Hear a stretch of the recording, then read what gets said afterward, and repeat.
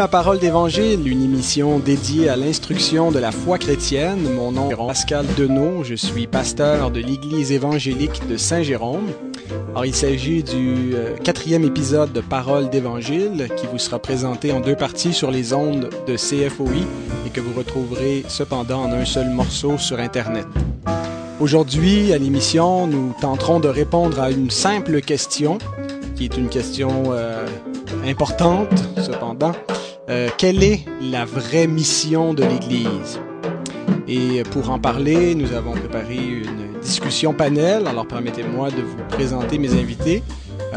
Premièrement, le pasteur Jacques Pelletier de l'Église réformée baptiste de la capitale à Québec. Bienvenue à l'émission, Jacques. Merci beaucoup, Pascal, et bonjour.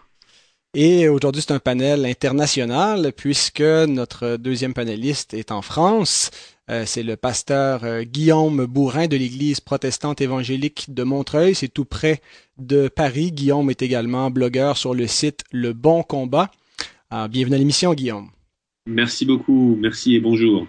Alors, en ce moment où on enregistre, on est sur 2 continents séparés, mais au moment où vous entendrez l'émission, Guillaume sera sur le même continent que nous. Tu t'en viens prochainement donc aux États-Unis pour compléter des études? Absolument, je viens au Texas dans les semaines qui vont suivre. Je vais rejoindre Southwestern qui se trouve à Fort Worth au Texas, près de Dallas.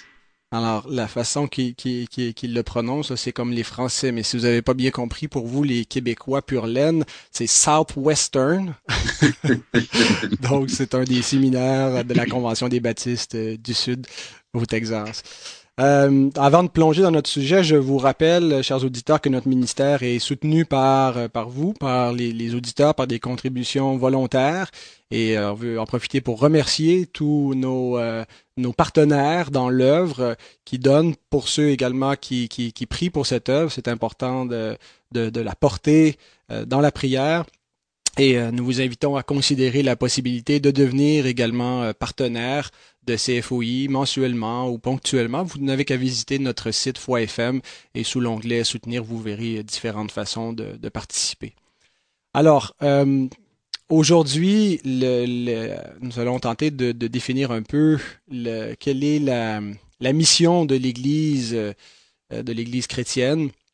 Donc, l'Église du Seigneur Jésus, à quoi est-elle appelée, mais plus particulièrement, à quoi est-elle appelée vis-à-vis de ceux qui ne sont pas dans l'Église? Quelle est la mission de l'Église, non pas vis-à-vis de ceux qui sont dans l'Église, mais vis-à-vis de ceux qui sont à l'extérieur? Et nous allons tenter de trouver peut-être un équilibre, ou en tout cas, on ne cherche pas nécessairement l'équilibre entre deux tendances, mais l'équilibre biblique, ou plutôt la vérité biblique. Et on retrouve parfois 2 tendances qui s'affrontent vis-à-vis de cette question-là. D'un côté, on a une tendance qui dit que l'Église est appelée à l'action sociale, voire la justice sociale. Les plus radicaux dans ce camp-là se revendiquent parfois de la théologie de la libération, tandis que les plus modérés, on pourrait dire presque l'évangélique, considèrent que l'évangélisation par excellence se manifeste par les œuvres de charité, par le bénévolat. Alors ça, c'est une première tendance. De l'autre côté, il y a ceux qui croient que l'Église est appelée uniquement à prêcher l'Évangile aux pécheurs et à chercher leur conversion à Dieu par la prédication de l'Évangile, par le témoignage personnel, interpersonnel, ou la distribution de traités, toutes sortes de méthodes d'évangélisation. Alors, bien sûr, on ne prétend pas être neutre vis-à-vis de ces questions-là. On a nos présupposés, nos convictions de ce que l'Écriture enseigne. Je crois même qu'on est tous plutôt tendance sur ce panel à croire que l'évangélisation est la mission première de l'Église. Ce n'est pas à dire qu'il n'y a aucune place pour la bienfaisance et les œuvres caritatives, mais on va tenter d'être objectif avec les données bibliques. Et voir quel est l'enseignement donc de la Bible concernant la mission de l'Église vis-à-vis de ceux qui sont à l'extérieur. Alors, premièrement, cher pasteur, avant de se demander quelle est la mission envers les gens du dehors, la première question qu'il faut se poser, c'est est-ce que l'Église a reçu une telle mission? Et si elle a reçu une telle mission, de la part de qui et à quel endroit est-ce qu'on la retrouve? Jacques, qu'en dis-tu? Bien, c'est certainement qu'on retrouve dans les Écritures, effectivement, qu'une mission a été donnée à l'Église. Et cette mission a été donnée par le Seigneur Jésus ressuscité. Et on trouve ça, bien sûr, dans Matthieu chapitre 28. Hein. Je n'ai pas le texte devant moi, je vais juste tourner rapidement. Matthieu. Moi, j'ai Bible Works, fait que ça fly. Hein? Alors, je te laisse aller, Pascal. Je présume que c'était Matthieu 28. La Grande Commission. Ouais. Mais il faut dire pour les Français qui nous écoutent, parce qu'il y en a au moins un, que la grande commission, c'est pas une expression que vous utilisez, vous dites la grande mission? Nous disons plutôt la grande mission. Le terme grande commission pourrait être parfois pris pour quelque chose d'autre. Okay. Mais je pense que les auditeurs français comprendront ce que vous voulez dire sans aucun problème. OK, ça vient peut-être de l'anglais, The Great Commission, en tout cas la grande mission ou la grande commission. C'est ça, tout à fait. Alors Matthieu 28, 19 et 20, nous lisons « Allez, faites de toutes les nations des disciples, les baptisant au nom du Père, du Fils et du Saint-Esprit, et enseignez-leur à observer ce que je vous ai prescrit, et voici, je suis avec vous tous les jours jusqu'à la fin du monde. » Voilà, alors ça c'est si nos frères français préfèrent la grande mission que le Christ a donnée à son Église, et bien sûr enseigner tout ce que je vous ai prescrit, bien sûr ça inclut l'idée aussi, bien sûr on va parler des bonnes œuvres là où le fait qu'en fait l'Église est appelée à être la lumière du monde. Alors bien sûr que mais je pense qu'on peut dire que le cœur de cette mission-là, bien sûr, c'est la proclamation de l'Évangile, de Christ crucifié, Christ ressuscité. Guillaume? Oui, je suis complètement d'accord que c'est une mission qui est donnée à l'Église. D'ailleurs, comme le citait Jacques, il est vraiment inscrit cette dimension d'enseigner aux autres à faire ce que Christ vient de prescrire. Il vient de prescrire à ses disciples présents, peu importe le nombre d'ailleurs, qu'ils sont appelés à faire des disciples. Par conséquent, nous sommes appelés à faire des disciples et à les enseigner eux-mêmes à faire des disciples. Et c'est donc une mission qui appartient à l'ensemble des chrétiens. J'ajouterai aussi le texte de Acte 1, verset 8, qui dit « Vous recevrez une puissance, le Saint-Esprit survenant sur vous, et vous serez mes témoins à Jérusalem, en Judée, en Samarie, et jusqu'aux extrémités de la terre. » Et nous voyons que le chrétien né de nouveau, celui qui reçoit le Saint-Esprit, il est appelé à être un témoin, il reçoit l'Esprit de Dieu parce qu'il a lui-même une mission, celle d'être un témoin de Christ, et de Christ crucifié et ressuscité. Amen. Est-ce que tu permets, Pascal, oui, j'aurais un autre texte pour vraiment démontrer. C'est ça, j'allais dire. Est-ce qu'on n'a qu'un seul texte? Non, on en a plusieurs, bien sûr, mais dans Luc 24, alors que le Seigneur Jésus ressuscité apparaît à ses disciples, n'est-ce pas, et se révèle à eux comme étant justement triomphant du tombeau, eh bien, il nous est dit que au verset 45, donc de Luc 24, qu'il leur ouvrit l'esprit afin qu'ils comprennent les Écritures.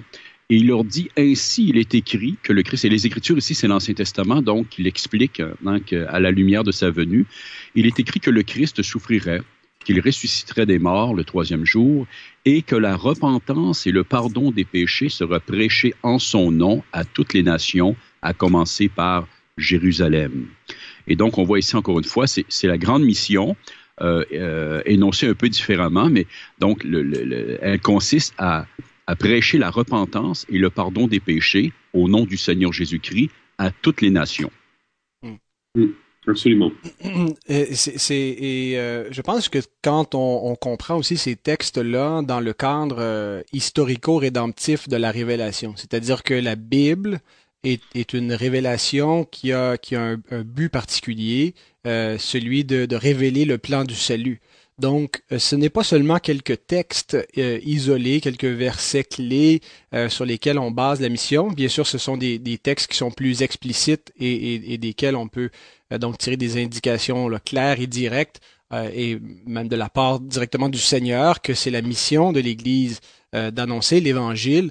Mais toute l'Écriture, c'est l'Évangile. D'un bout à l'autre, le but de l'Écriture, c'est de nous amener à Christ, c'est de révéler l'Évangile. Est-ce que votre façon de voir le canon biblique dans son ensemble, pour vous deux aussi, s'inscrit dans une lecture là, historico-rédemptive? Absolument, et je dirais même que la révélation de Christ au travers de toute l'Écriture est présente d'une manière qui le montre comme étant la lumière des nations, et ce, dès l'Ancien Testament. Vous avez des textes qui sont des textes missionnaires par excellence dans le livre d'Ésaïe, mais Je pense aussi particulièrement au psaume 117, qui est pour moi le psaume missionnaire par excellence. Louez l'Éternel, vous toutes les nations, célébrez-le, vous tous les peuples. On voit que dès le commencement et dès l'Ancien Testament, on voit que Dieu a cette perspective de se glorifier au travers de la révélation de son Fils, afin que toutes les nations, tous les peuples de la terre puissent l'adorer au travers de Jésus-Christ. Et c'est vraiment merveilleux de voir ces choses dès l'Ancien Testament. Alors, je suis entièrement d'accord avec Guillaume, bien sûr, parce que effectivement, la clé pour interpréter les Écritures, c'est la personne du Christ. Mm-hmm. Il est partout. C'est le centre de l'Écriture sainte, c'est le cœur de la parole. Et donc, l'Ancien Testament annonce et révèle la venue du Seigneur Jésus-Christ. Le Nouveau Testament, bien sûr, nous le présente, nous l'explique. Et comme tu l'as bien dit, Pascal, effectivement, lorsqu'on parle de l'Évangile, on parle de toute l'Écriture. C'est pas juste, en fait, on peut dire que c'est Jean 3,16, mais Jean 3,16, justement, résume l'ensemble du message des Écritures, puisque Christ est le cœur des Écritures. Sans vouloir entrer là, dans une controverse frontale, mais néanmoins, c'est important de répondre à différentes voix qui se font entendre dans les milieux croyants, chrétiens. C'est assez en vogue dans les églises, en particulier dans les églises, je pense, de tendance urbaine, de définir la mission de l'Église comme quelque chose de beaucoup plus large que ce qu'on retrouve là, peut-être dans le Nouveau Testament, en tout cas de l'interprétation que nous trois ici on fait de la mission qui est principalement l'évangélisation. Et donc on dit que dans ces milieux-là que la mission, si on limite ça simplement à prêcher l'Évangile et on résume ça uniquement au salut des âmes et qu'une personne soit sauvée et c'est tout la mission, bien on se trompe, que la mission en fait plus large, que faire de l'évangélisation, c'est s'occuper des pauvres, des malades, des malheureux, de la veuve et de l'orphelin. Et donc et même ça va plus large que ça encore, c'est pas seulement la justice sociale, c'est aussi là qu'on doit racheter les arts, on doit embellir la ville, la culture, racheter la culture, lutter contre la pauvreté, l'injustice. Et souvent l'injustice, malheureusement, dans ce contexte, n'est pas définie bibliquement là, par la transgression des commandements de Dieu, mais l'injustice un petit peu comme on retrouve parfois dans le marxisme, là, que s'il y a des inégalités socialement, c'est injuste. Je ne pense pas que ce soit le cas. Je pense que Dieu distribue inégalement des dons. Ça ne veut pas dire qu'il faut pas être généreux, là, mais en tout cas. Et que l'Église doit être un acteur de changement dans la communauté.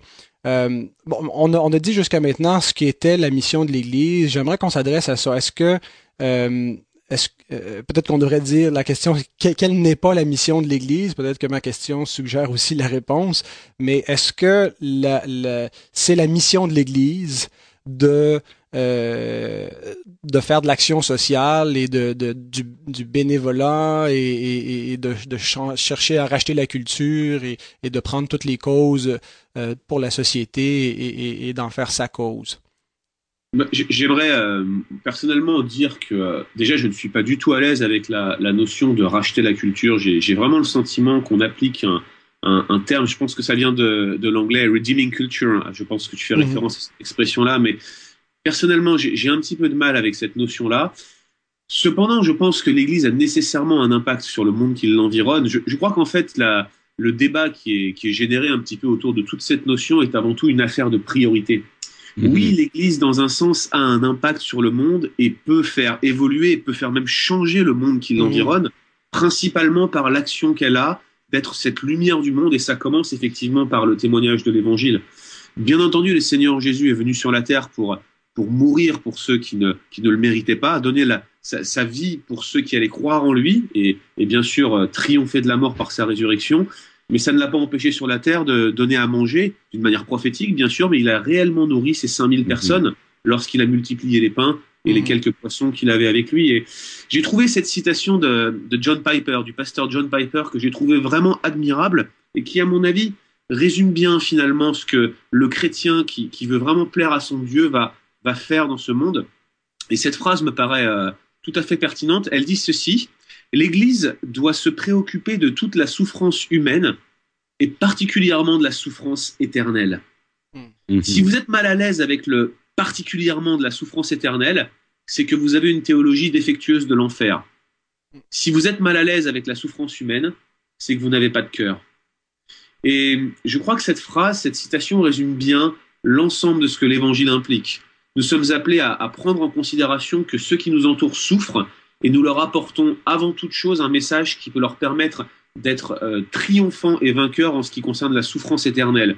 Mais ça ne nous empêche pas, ce faisant, de nous préoccuper de leurs besoins temporels et de leur souffrance qui est matérielle, de leur souffrance qui est présente, celle que nous voyons avec nos yeux. Excellent. C'est vraiment excellent. Écoutez, je ne sais pas quoi ajouter à cela, mais j'aime beaucoup. Merci beaucoup d'avoir. Je pense que le terme priorité explique bien ce que nous pensons, je pense, parce qu'effectivement, il y a peut-être ici une mécompréhension face à notre position. Le Seigneur Jésus a dit que ses disciples sont la lumière du monde. Et bien sûr, ils sont appelés à faire le bien. Ils sont appelés à vivre dans la justice, ils sont appelés à dénoncer certaines formes d'injustice d'ailleurs. Et donc, de mettre la priorité sur l'annonce de l'Évangile dans le sens ici, bien sûr, du salut des âmes, ne s'oppose pas au fait que l'Église doit aussi briller par ses œuvres, par d'autres moyens, en autant que cette Église ne voile pas le message initial, justement, la raison première pour laquelle elle a été appelée. C'est juste cela. Il y a un danger en ce moment dans le monde, et dans l'Église elle-même et dans le monde, de présenter une image extrêmement réductrice de ce qu'est l'Église. L'Église est là pour soulager la misère. Elle est là pour opérer une certaine action au niveau politique, mais on met de côté le fait qu'elle est là premièrement pour prêcher la repentance et le salut. Quelle est la colonne et l'appui de la vérité? La vérité, c'est la personne du Christ. Elle est là pour présenter le Christ, le Sauveur. Ça, c'est sa priorité. Bien sûr qu'on ne peut pas présenter le Christ, le Sauveur, sans nécessairement accomplir quelque chose de bien, sans aimer notre prochain, justement. Et aimer veut dire aussi agir. Mais le danger, c'est de prendre juste un aspect du message et de voiler le plus important. C'est là qu'est le danger. Il y a un débalancement, un déséquilibre et le résultat en est bien sûr un discours réducteur de ce qu'est réellement l'Évangile. Et le danger, il est là. Alors, merci beaucoup, Guillaume, d'avoir pris cette expression-là, la priorité. Mais je pense que c'est tout à fait cela, hein. C'est une question de priorité. À vrai dire, l'action sociale et ce type d'œuvre en général est en quelque sorte un panneau indicateur. Ça peut l'être, ça peut donner une démonstration de l'Évangile, comme ça peut aussi ne pas le donner parfois. Ouais. Mais sans la communication du message divin, si on ne prêche pas l'Évangile en même temps que cette action sociale est réalisée, finalement l'action sociale devient un panneau indicateur qui n'indique nulle part et devient complètement inutile. Effectivement. Et peut-être j'aimerais, Pascal, juste lire un texte dans 2 Pierre, la deuxième épître de Pierre, qui nous dit que le jour du Seigneur, donc c'est la fin du monde, elle viendra comme un voleur. En ce jour, les cieux passeront avec fracas, les éléments embrasés se dissoudront et la terre avec les œuvres qu'elle renferme sera consumée. Puisque tout cela est en voie de dissolution, combien votre conduite et votre piété doivent être saintes. Attendez et hâtez l'avènement du jour de Dieu, etc., etc. Et donc, ce qui nous est dit ici, c'est que l'Église qui est appelée à briller, à faire le bien, effectivement, hein, et combattre pour le bien, cependant, n'a pas reçu pour mission de racheter la culture. Elle n'a même pas reçu pour mission de convertir toutes les nations dans le sens où tout le monde va devenir chrétien. Ouais. Hein, et en fait, ultimement, nous savons que le siècle présent va se terminer par le retour du Christ et par un grand jugement. Et les œuvres de la que contient la terre seront consumées, justement.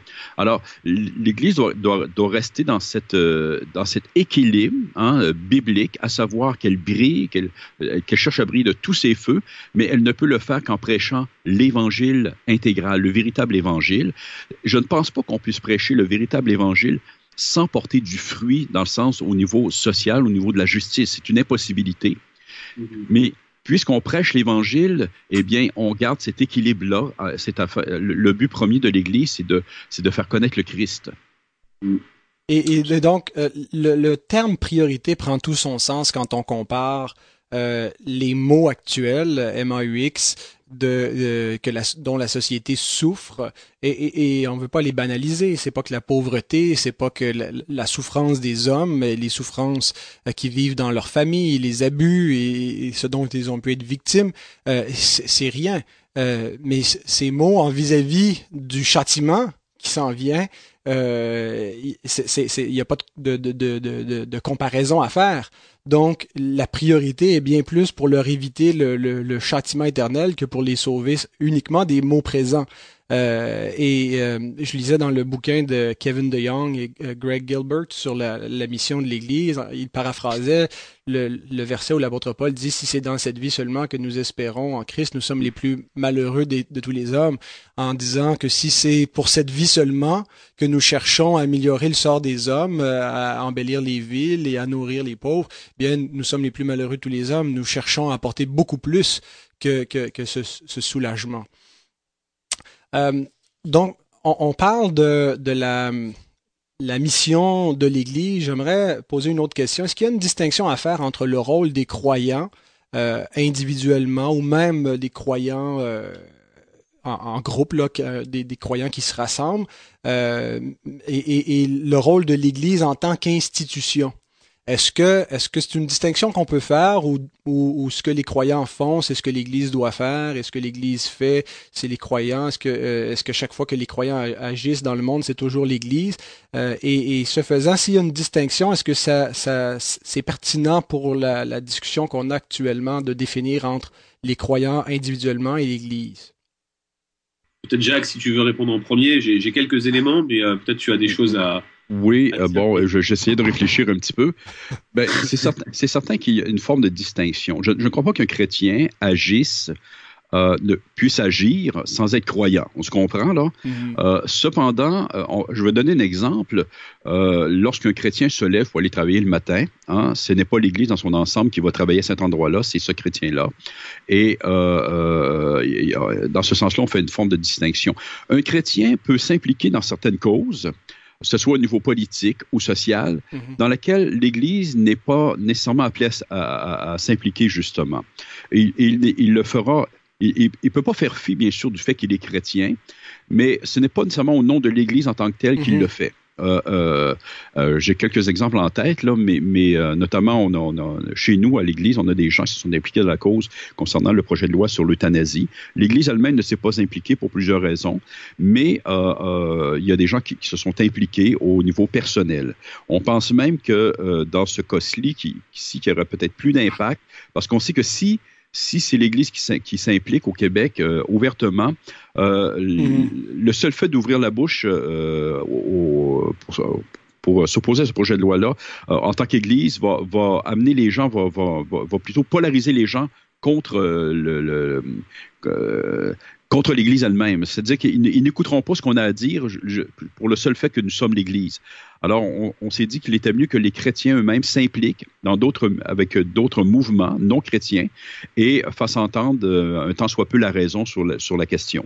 Oui, c'est une distinction qui est importante. De la même façon que on croit qu'il faut séparer le pouvoir de l'Église et de l'État, on ne croit pas pour autant que les chrétiens ne peuvent pas s'impliquer en politique et même être des hommes d'État.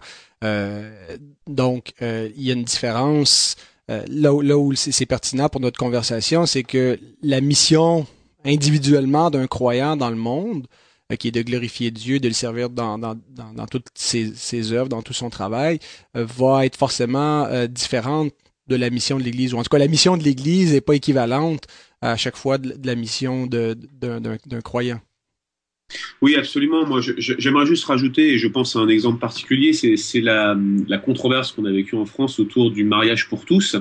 Et dans nos églises, on avait deux grandes positions parmi les différents croyants. Certains étaient pour aller manifester contre ce projet de loi. D'autres considéraient que la manifestation en elle-même n'était pas le meilleur moyen de protester contre ce projet de loi, que tout le monde, en tant que croyant dans l'église où je suis pasteur, tout le monde s'opposait à ce projet de loi, mais tout le monde n'était pas d'accord sur la manière de s'y opposer. Et à vrai dire, on a laissé le choix individuel à chaque personne et on n'y a pas été en tant qu'église. C'est typiquement le genre de choses où le rôle des croyants va être quelque peu dissocié de celui de l'Église. Maintenant, si par rôle on entend cette grande mission, celle de proclamer Christ jusqu'aux extrémités de la terre que nous avons déjà identifiée préalablement dans le débat qui nous occupe aujourd'hui, je pense personnellement que finalement cette distinction est très fine, puisque l'Église est un corps composé de croyants qui tous sont appelés à proclamer la gloire de Dieu jusqu'aux extrémités de la terre. Donc notre mission générale est bien identique, mais effectivement, sur des sujets précis et particuliers, il y a bien des choses où les croyants peuvent s'engager individuellement dans des causes ou d'autres où l'Église elle-même ne s'engagerait pas. Tout à fait d'accord. Absolument. Moi aussi. Moi et tout. T'as pas compris ça, Guillaume, hein? Si, absolument. On a quelques expressions.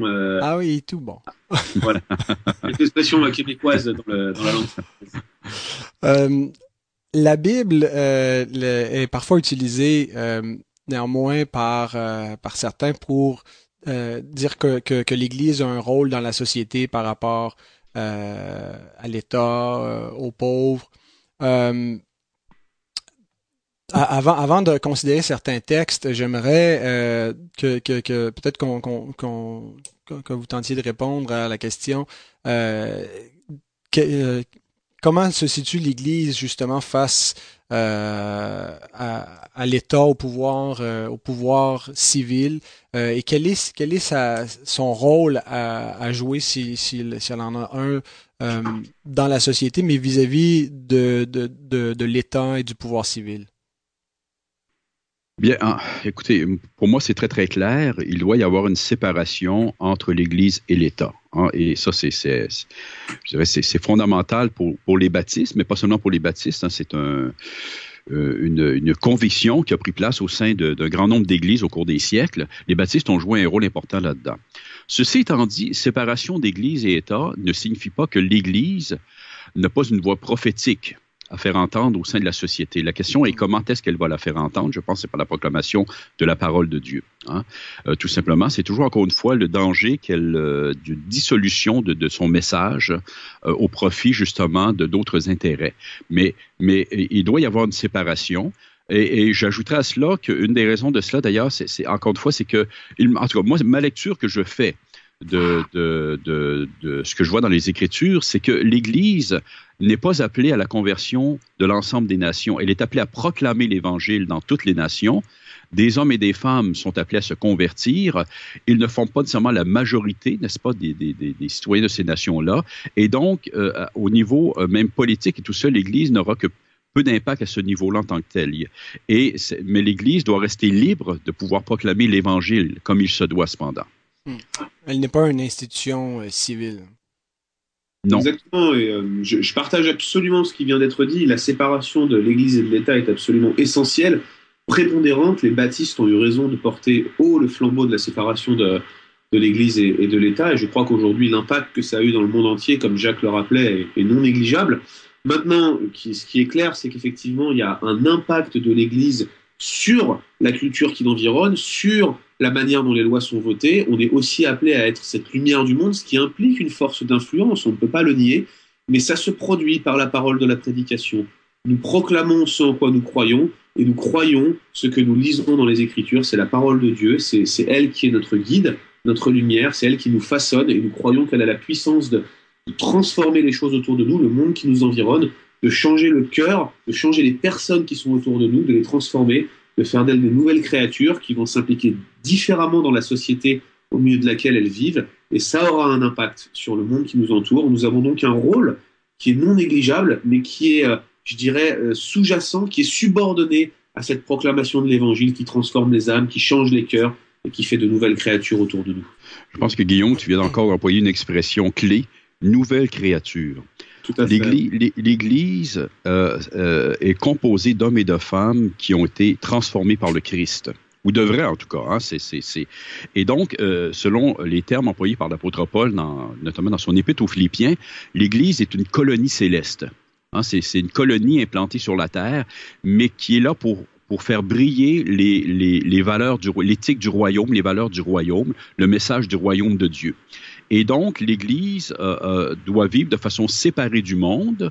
Mais c'est comme je le dis, je ne sais pas si tu te souviens, Pascal, il n'y a pas longtemps, j'ai fait référence à cela.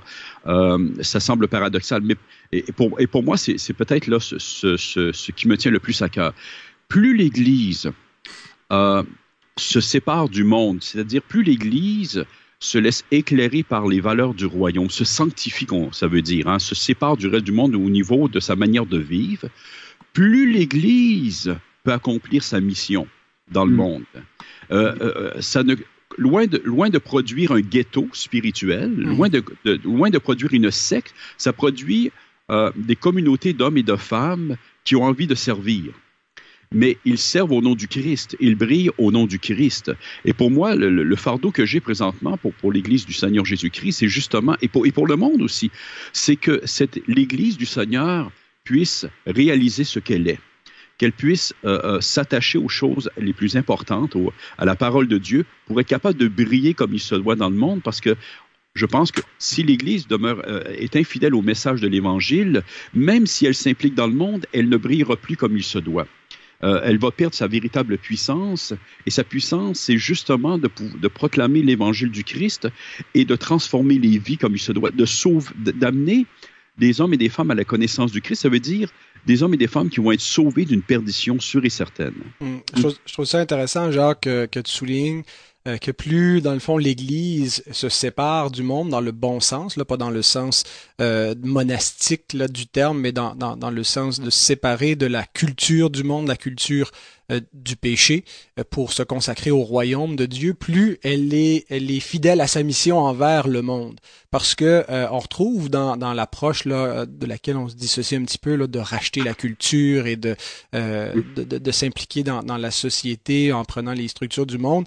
Parfois, on déforme une exhortation ou un passage de l'apôtre Paul où il dit qu'il s'est fait tout à tous et que par conséquent l'Église devrait s'infiltrer dans tous les milieux et vraiment racheter la culture à tous les niveaux. Mais je pense que ce que ce texte veut vraiment dire, c'est que Paul a évité de créer des scandales de nature culturelle, là, de rien faire qui choquait la conscience juive ou certaines pratiques païennes, mais en autant que c'était en harmonie avec les commandements de Dieu, et donc il était prêt à se priver de certaines libertés qu'il avait dans la foi en Christ pour ne pas créer d'obstacles à l'Évangile. Il n'était pas en train de dire qu'il fallait finalement embrasser toute la culture, mais donc si on se sépare et dans le bon sens du terme, encore une fois, eh bien c'est là qu'on est véritablement en mission. Absolument, et je dirais que les principes de séparation sont sous-jacents dans toute l'Écriture et particulièrement dans le Nouveau Testament, mais ils ne sont jamais absolus. Et finalement, le rôle de l'Église, le rôle des chrétiens même individuellement, est de régler cette séparation de manière à briller. Je pense que ce que tu viens de dire, Pascal, est absolument essentiel. L'apôtre Paul, dans 1 Corinthiens 9 lui-même, montre qu'il a renoncé à ses droits afin d'une part de ne pas être un obstacle à l'Évangile, mais aussi d'autre part de gagner le plus grand nombre. Et on voit encore cette dimension de priorité vraiment, où à la fois Paul vient renoncer à ses droits, prend quelque part distance avec des prérogatives qui auraient pu être les siennes, mais il le fait pourquoi ? Parce que son but premier reste et demeure la proclamation de l'Évangile. Et vous savez, je crois que parfois on commet une erreur, et je crois qu'on est tous appelés à être vigilants vis-à-vis de cela. On cherche parfois à essayer de gagner les personnes en essayant en quelque sorte de trouver notre place dans le monde. Mais le drame de cela, c'est que bien souvent on pense trouver notre place dans le monde, et finalement c'est le monde qui vient trouver sa place en nous. Vous voyez ce que je veux dire ? Et en même temps, je pense à cette citation de Martin Lloyd-Jones qui pour moi reste vraiment la base et la référence de ce que les principes de séparation dans l'Écriture laissent transparaître. Il a dit, je crois, quelque chose comme l'Église a ceci de particulier que en étant invariablement différente du monde, elle l'attire. C'est la différence de l'Église par rapport au monde qui attire vraiment le monde à Christ et qui montre que Christ est quelque chose de différent de tout ce qu'on peut trouver dans ce monde. Et c'est quelque part la relation que nous avons avec ce monde. Nous sommes différents du monde, nous sommes étrangers et voyageurs sur la terre, comme c'était rappelé, mais en même temps, nous sommes au milieu de cette terre et nous sommes au service des personnes qui nous entourent et nous le faisons pour manifester la gloire de Christ et son amour. Merci Guillaume. Il y a plusieurs textes qui sont parfois invoqués par l'autre camp qui croit donc que l'Église doit faire de la justice sociale et changer les structures de la société et donc vraiment s'attaquer à des œuvres très terrestres. Et il y aurait beaucoup de textes, et donc je suis persuadé s'il y en a des gens qui sont de cette persuasion, qui nous écoutent et qui peut-être se disent qu'est-ce que vous faites de tel ou tel texte. On ne pourra pas tous les regarder, mais il y a un texte en particulier qui me vient en tête, celui de Matthieu 25, où Jésus dit, dans le fond, arrivé au jugement, donc il nous présente cette scène de jugement où il reproche à plusieurs, à ce jugement, de ne pas s'être occupé des pauvres et de ne pas s'être occupé de ceux qui étaient emprisonnés, malheureux, et dire chaque fois que vous ne l'avez pas fait, eh bien c'est moi que vous n'avez ni visité, dont vous ne vous êtes pas occupé. Et de la même façon, il félicite les autres qui sont venus le visiter et qui sont occupés de lui, qui l'ont nourri quand il avait faim, et il demande, mais quand avons-nous vu avoir faim et t'avons-nous nourri et t'avons-nous vu emprisonné et t'avons-nous visité?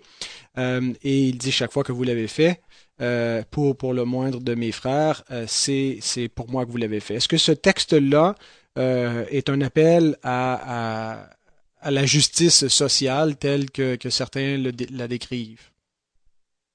Personnellement, quand je lis ce texte de Matthieu, j'ai clairement le sentiment, et c'est confirmé par le contexte, que avant toute chose, les personnes qui sont visées, qui sont les plus petits, chaque fois que vous avez fait du bien à l'un de ces plus petits, il est fait clairement référence à des croyants.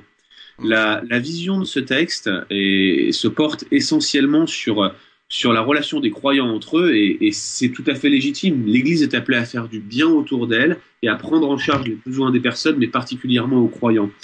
Pour ma part, j'ai vraiment du mal à appliquer ce texte à une perspective, je dirais, une perspective sociale uniquement.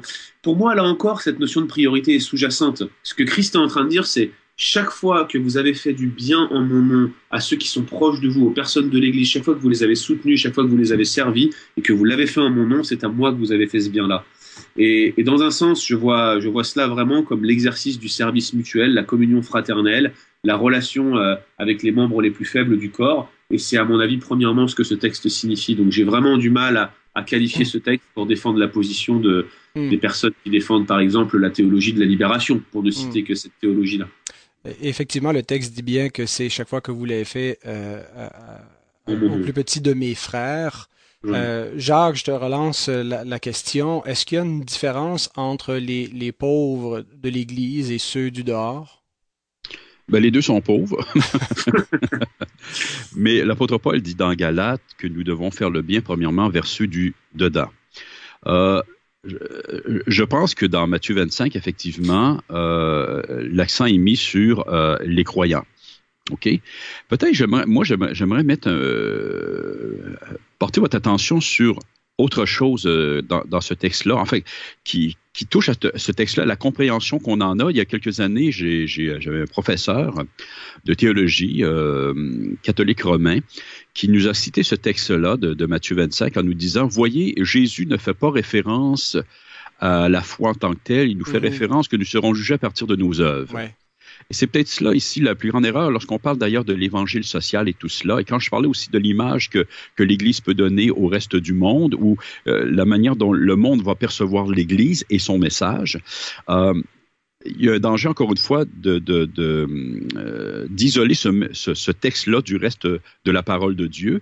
Et nous savons ce que la parole de Dieu nous dit concernant le salut des hommes et des femmes. C'est par la foi seule. Ce n'est pas sur la base de nos œuvres, parce que l'homme est pécheur. Il est incapable de faire le bien comme il se doit. Mm-hmm. Même ceux qui accomplissent de bonnes choses ne le font pas nécessairement avec de bons motifs aux yeux de Dieu. Alors là, on touche le cœur de l'Évangile. Et donc, lorsque le Seigneur Jésus parle ici même de bonnes œuvres, qui seront récompensées, qu'il reconnaîtra un jour, il faut comprendre qu'elles ont été accomplies dans la foi. Dans la foi en celui qui justifie le pécheur. par pure grâce.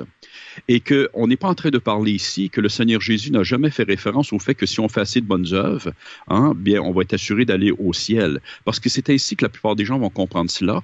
Et malheureusement, c'est ainsi, je pense, que de plus en plus de chrétiens, même dits évangéliques, comprennent de tels textes. L'important maintenant, c'est de faire, c'est d'accomplir. C'est d'ailleurs, ça, c'est une prémisse de l'évangile libéral. Oui. On met beaucoup d'accent sur le faire. Et encore une fois, lorsqu'on comprend bien le véritable évangile, celui de la parole, le fait d'être sauvé par la foi seule ne nous conduit pas à l'inaction, bien au contraire. Il est vrai que l'évangile produit du fruit, mais ce fruit-là, c'est un fruit qui est produit par la grâce de Dieu. C'est un fruit que l'homme ne peut pas produire par lui-même. Je ne peux pas partir par moi-même et dire « je vais changer le monde », c'est une impossibilité. Je suis un pauvre pécheur souillé par le péché. Mes motifs même sont impurs aux yeux de Dieu. Et pour comprendre cela, il faut comprendre un peu les commandements de Dieu et qui est Dieu et se voir la lumière de Dieu. Mais ce n'est que lorsque nous sommes une nouvelle créature, pour employer encore l'expression de Guillaume qu'il a employé tout à l'heure, lorsque je deviens une nouvelle créature en Christ, que je peux faire quelque chose de consistant aux yeux de Dieu et d'agréable aux yeux de Dieu et quelque chose qui va avoir un véritable impact de nature non seulement temporelle, mais éternelle. Quel commentaire pertinent, Jacques, surtout dans notre culture social-démocrate où un saint, c'est quelqu'un qui travaille pour la justice sociale. Il n'y a pas si longtemps, on vient de canoniser son nom m'échappe, le président d'Afrique du Sud. Nelson Mandela. Voilà, excusez-moi. C'est un blasphème pour certains d'échapper son nom. En raison de son activité et de la libération qu'il a apportée pour son peuple, c'est ce qui épate les gens. Et on peut pas s'imaginer comment Dieu pourrait ne pas voir un tel homme comme étant un saint ou Mère Teresa ou des gens qui ont accompli des œuvres, alors que dans la conception biblique, ce ne sont pas les œuvres qui peuvent justifier et rendre saint qui que ce soit, et nos œuvres, même les meilleures, sont impures aux yeux de Dieu. Ce sont les œuvres qui découlent de la foi qui ont une valeur et pas comme telles en elles-mêmes, mais parce qu'elles viennent néanmoins d'un cœur transformé et qu'elles sont les œuvres que Dieu a préparées d'avance pour nous. Donc, on s'entend pour dire que, en plus de tout ce qui a été rajouté après, mais qu'il y a quand même une différence dans les exhortations bibliques vis-à-vis pour les croyants entre les pauvres du dedans et ceux du dehors. Mais j'aimerais que vous me partagiez dans votre expérience pastorale. Qu'est-ce que vous faites avec les demandes qui viennent de l'extérieur? Est-ce que vous recevez des téléphones parfois ou des gens qui viennent frapper à la porte de l'église ou de votre bureau qui vous demandent de l'argent ou de la nourriture ou de l'aide quelconque et comment est-ce que vous traitez ces demandes? Ouais, j'aimerais répondre à cette question. Alors directement et indirectement. Directement parce qu'on a déjà eu des cas, bien entendu, de demandes et généralement on s'astreint à essayer d'aider les personnes qui sont dans le besoin. Et il est quand même écrit donne à celui qui te demande. On pense que c'est un témoignage. Mais là encore, la frontière entre, je dirais, l'aide et l'assistanat est très fine. Et bien souvent, on a tendance à tomber dans un système où finalement on va entretenir une logique où il y a des personnes qui risqueraient de vivre dans la dépendance à d'autres et d'une manière abusive. Ouais. Le point, c'est quand même que l'apôtre Paul, il dit aux Thessaloniciens, mais celui qui ne travaille pas, bien qu'il ne mange pas non plus. Mm-hmm. Je crois que personnellement, nous sommes aussi appelés à aider les gens d'une manière qui va bien au-delà que simplement répondre à leurs besoins les plus immédiats. Peut-être que les aider à prendre conscience que peut-être ils peuvent eux-mêmes avoir un impact sur leurs besoins est nécessaire.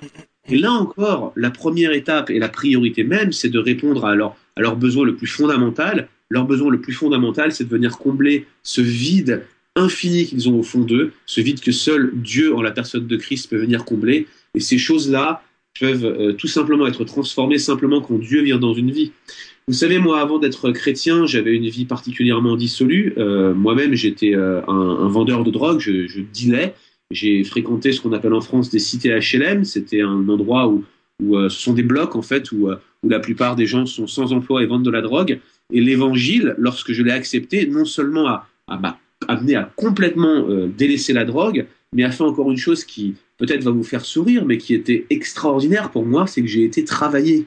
C'était une des premières choses que l'évangile m'a amené à faire. ça a été de me pousser à aller chercher un travail. Et j'ai enfin compris quelle était la valeur d'un travail où à la fin du mois, on comprenait quel était vraiment le sens de l'argent qu'on gagnait. Et j'ai appris finalement à mener ma propre vie. C'était aussi une grâce de Dieu.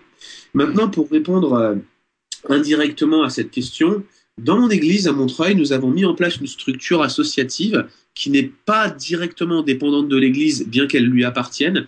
Et cette structure sert à faire un service social. Ce service social, on le fait pour les gens qui nous entourent. En France, nous avons des communautés de Roms qui sont dans pas mal de grandes villes. Alors les Roms, c'est un peuple qu'on appelle les Romani Vlach Calderache, qui vient de Transylvanie, c'est une région de Roumanie, qui sont des peuples nomades qui migrent beaucoup en Europe et qui vivent essentiellement de mendicité. Et nous en avons beaucoup autour de nous. Et l'idée qu'on avait, c'était de pouvoir à la fois subvenir aux besoins les plus pressants de ces gens, mais en agissant de manière à leur proclamer l'évangile et en leur annonçant un message. Donc ce type de structure, nous l'avons monté spécifiquement pour venir aux besoins des gens du dehors, mais nous avons absolument convenu, nous tous entre nous, en tant qu'Église, que ces choses seraient forcément dépendantes et seraient surtout au service de la proclamation de l'Évangile, parce que nous pensons que le besoin fondamental de chaque être humain, c'est ce que dit la parole de Dieu, c'est la personne de Christ. Et dans la même veine, nous avons lancé des cours de français, des cours d'alphabétisation avec des populations d'Afrique de l'Ouest, et par ce moyen, nous nous en servons aussi pour annoncer l'Évangile à ceux qui sont autour de nous, donc subvenir à leurs besoins éternels, celui de connaître Christ, et en même temps aider ces personnes avec leurs besoins temporels, apprendre le français pour les uns, manger pour les autres. C'est exactement encore cet équilibre en plaçant toujours en priorité l'annonce de la parole de Dieu. Je suis content, Guillaume, que tu nous partages ça, parce que parfois, peut-être c'est une mauvaise conception que les gens ont, hein, quand tu es un calviniste et un capitaliste de surcroît, tu es un sans-cœur, mais de voir que les réformés baptistes sont capables d'un tel engagement à cause de l'Évangile. Pas en dépit de l'Évangile, mais en raison de l'Évangile et pour l'Évangile, mais qu'ils le font aussi d'une manière sensée, en respectant, non pas en voyant seulement la pauvreté humaine et la déchéance humaine comme étant seulement victime, mais en reconnaissant que l'homme a besoin de repentance et que s'il est parfois dans ces situations-là, ben, il a besoin de se repentir et pas seulement d'être secouru, mais de se tourner vers Christ et c'est pas seulement le service qui va les aider, mais c'est également de leur donner un contexte où ils vont pouvoir s'aider eux-mêmes, là, sans tomber dans la théologie du aide-toi et le ciel t'aidera, là. Mais donc, c'est excellent. Jean, qu'est-ce que vous faites de votre côté? Bien, nous, c'est certain, bien sûr, que lorsqu'il y a un besoin dans l'Église même, nous essayons d'y répondre, mais exactement comme a dit Guillaume, on essaie de le faire le plus justement possible, c'est-à-dire, bien sûr, on enseigne les gens, parce que le croyant est un disciple du Christ, et donc on enseigne les gens à gagner leur vie, à faire tout ce qui est en leur pouvoir, leur capacité, pour gagner de façon honorable leur vie. Et pour nous, c'est une valeur fondamentale, le fait de travailler de ses propres mains. Littéralement, l'apôtre Paul dit de labourer, c'est de travailler avec peine. Ça fait partie du plan de Dieu pour le croyant. Mais bien sûr, lorsqu'un besoin se présente, nous essayons autant que possible d'y répondre. Pour les gens du dehors, on n'a pas vraiment de structure pour l'instant. On a déjà eu certaines choses, mais on encourage, et ça ne veut pas dire qu'on n'en aura pas dans le futur. Bien sûr, c'est une question ici de capacité puis de disponibilité. On encourage nos gens à participer à des organismes même non chrétiens, à donner un coup de main, à aider financièrement d'ailleurs. Et d'ailleurs, je pense que pour nous à Québec, en tout cas, il y a beaucoup d'organismes même non chrétiens pour aider la pauvreté et ces choses-là. Et donc, on encourage. Mm-hmm. Chez nous, il y a une situation qui s'est reproduite assez souvent. Mon bureau, moi, est à l'église. Alors, ça arrive occasionnellement que quelqu'un vient frapper et qui est dans le besoin, alors qu'il demande la charité. Et c'est assez rare qu'ils veulent de la nourriture. On a un panier avec des denrées non périssables qu'on peut donner. Il n'y a pas nécessairement grand-chose, mais ça peut dépanner. Et puis, s'il y avait des besoins plus substantiels, ben là, on peut prendre le temps de rencontrer la personne. Mais souvent, et c'est arrivé vraiment une dizaine de fois, des gens viennent cogner à la porte, alors je vais ouvrir, Et donc, ils me racontent toute leur histoire qu'ils en ont besoin. Ils ont besoin d'un 10$ ou d'un 20$ pour aller prendre l'autobus. Et ils veulent pas de nourriture. Ils n'ont pas besoin de nourriture, ils manquent pas de rien, ils ont leur appartement, mais là, pour une raison ou une autre, ils ont plus un sou, ils doivent absolument aller prendre l'autobus pour aller à Montréal, pour un rendez-vous quelconque, ou quelqu'un doit aller ailleurs, à Sherbrooke, dans sa famille, il y a de la mortalité. Il y a toujours une bonne raison. Et donc, les premières fois, je me dis, OK, là, je peux pas être... on peut pas prêcher aux gens l'amour de son prochain et de le renvoyer à vide. Alors, c'est déjà arrivé que je donne des sous, mais je suis pas certain. Je me dis, est-ce que je suis en train de me faire enfiroiper? Et la tactique que j'ai développée pour déjouer si jamais c'était une fraude, c'est de leur offrir de les accompagner jusqu'à l'autobus et de leur payer le billet sur place. Et je vous dis, il y en a aucun qui a accepté. C'est jamais arrivé qu'ils acceptent et on s'en va en voiture, je les amène jusqu'au terminus et tout le long ils essaient de me convaincre que non parce que ils voulaient avoir un peu de monnaie pour prendre une pointe de pizza. J'ai dit pas de problème, je vais t'amener manger une croûte et finalement il y a toujours une raison pour refuser l'argent, le billet d'autobus. Alors il y a des abus aussi, il faut pas oublier que il y a beaucoup de ressources qui sont partout mises en place et que on n'aide pas nécessairement les gens toujours si on les entretient dans un certain cercle vicieux. Des fois, il faut casser ça et les amener à voir la réalité en face. Souvent, s'ils veulent de l'argent parce qu'ils ont des dépendances à la boisson, à la drogue, eh bien, leur en donner va pas les aider. Mais ça veut pas dire non plus qu'il faut les mépriser d'avance et dès que quelqu'un nous demande de l'argent, se méfier de lui, mais aider d'une façon intelligente et essayer donc de les amener au cœur du problème, qui est le problème du cœur. Et donc, dernière question, rapidement en terminant, vis-à-vis justement du problème du cœur, qui est le péché, qui nécessite la repentance, quels moyens utilisez-vous pour faire de l'évangélisation localement dans votre communauté ou pour la mission peut-être plus loin à l'étranger? Quels sont les efforts que vous soutenez dans vos églises? Guillaume? Oui, je vais commencer. Alors nous avons une grande emphase sur l'évangélisation. À vrai dire, mon église elle-même est très impliquée dans l'évangélisation des musulmans, puisque nous sommes au milieu d'une ville qui compte plus de 60% de musulmans à Montreuil. Mais pas seulement, je dirais qu'on a un réseau de chrétiens sur la région parisienne qui est très impliqué dans le fait de faire des disciples. Et on utilise différentes méthodes. Alors, on a des groupes de découverte, on a des groupes de disciples. Ce serait peut-être un peu long d'en parler ici. Je dirais qu'un des éléments clés par lequel on arrive finalement à amener les chrétiens à s'approprier cette grande mission, ce sont ce qu'on appelle nous-mêmes les semaines d'évangélisation. On a baptisé ces semaines « Atteindre », dièse « Atteindre ». Et ces semaines-là sont organisées par les églises locales. Plusieurs croyants viennent et s'y joignent. Et généralement, ce qu'on fait, c'est que nous faisons des sorties d'évangélisation après une petite formation sur comment aborder les passants dans la rue, comment discuter avec eux, comment répondre aux objections les plus basiques.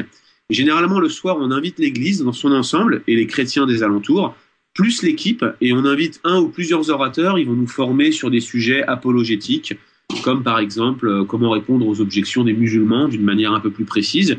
On avait aussi parlé sur des choses beaucoup plus terre à terre sur est-ce que la Bible est fiable, est-ce qu'elle est défendable, est-ce que réellement ce qu'on y trouve est quelque chose qui se prouve, est-ce qu'on peut le démontrer.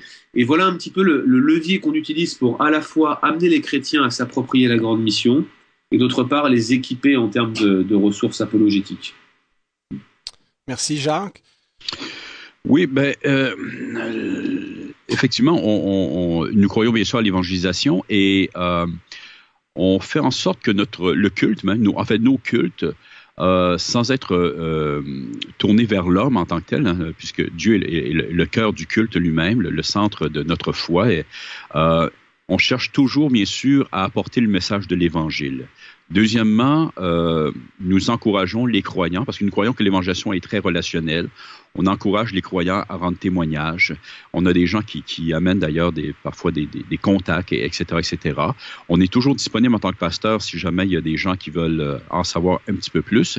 Et ces dernières années, nous, ça a été surtout la radio, bien sûr, sur laquelle on s'est plus, j'ai employé c'est pas un très beau terme en français, focusé. Concentré, merci. Et donc, par la radio, d'ailleurs, on sait qu'il y a un nombre important de non-croyants qui entendent la parole. On a des gens qui appellent, etc., etc. Concernant la mission, on est en plein, on est en train de revoir, en fait, de renouveler notre vision depuis une couple d'années, et on se fait un devoir maintenant de donner un certain pourcentage de nos revenus d'église chaque année pour envoyer à la mission. On a ciblé quelques missionnaires, dont un en Chine en ce moment. Et on prie, bien sûr, on appelle toute l'Église à prier le mercredi soir dans les réunions de prière. On prie pour ces missionnaires-là. Et on veut vraiment que l'Église ait la vision de la mission, de la mission intérieure. Donc, ici même au Québec, on en a parlé il n'y a pas longtemps aussi, la question de développer de nouvelles églises, de nouvelles implantations, non seulement dans la grande région de Québec, mais ailleurs aussi dans la province, et la mission aussi étrangère, là, à l'extérieur. Et on croit que c'est fondamental à l'Église que d'avoir une telle mission. Au niveau de l'évangélisation et de la mission, justement, sinon l'Église meurt, tout simplement. C'est ça. Elle est là elle doit absolument rayonner. Et à brûle-pourpoint, avez-vous des lectures à suggérer à ceux qui voudraient poursuivre la réflexion sur ce qu'est la mission de l'Église?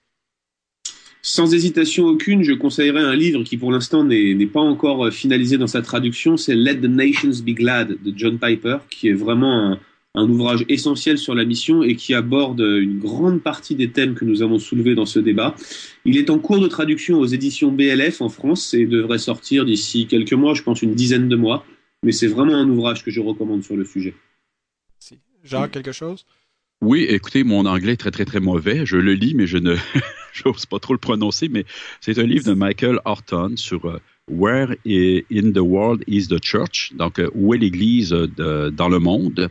Et je pense que c'est un bon livre pour la réflexion, justement, sur le sujet qu'on a touché aujourd'hui. Donc, de Michael Horton, c'est aux éditions, je l'ai ici, Pierre. OK.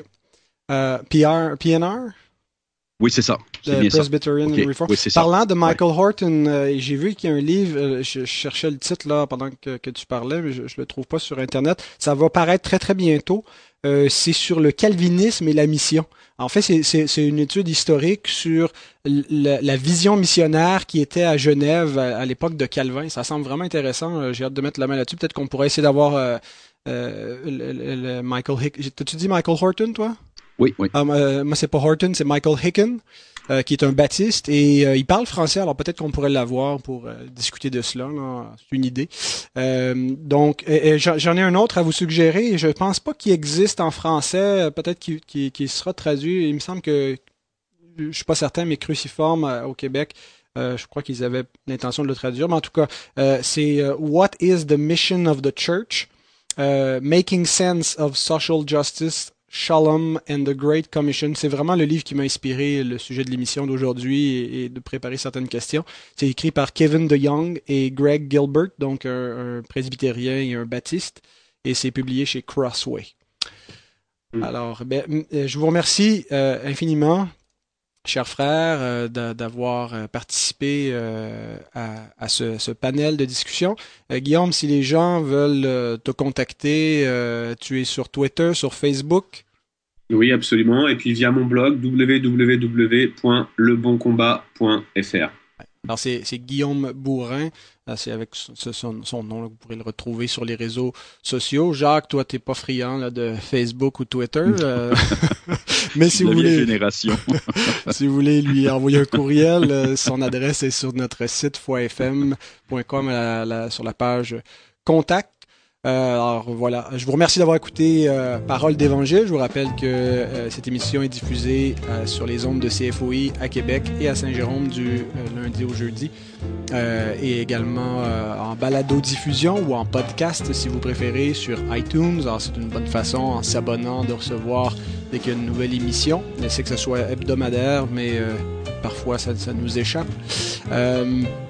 Voilà, et donc si vous voulez joindre la discussion, de réagir à ce que vous avez entendu aujourd'hui, vous pouvez le faire dans la section commentaires qui est publiée avec l'émission d'aujourd'hui sur notre blog Un héros dans le net, héros proclamateur, H-E-R-A-U-T, celui qui proclame la vérité.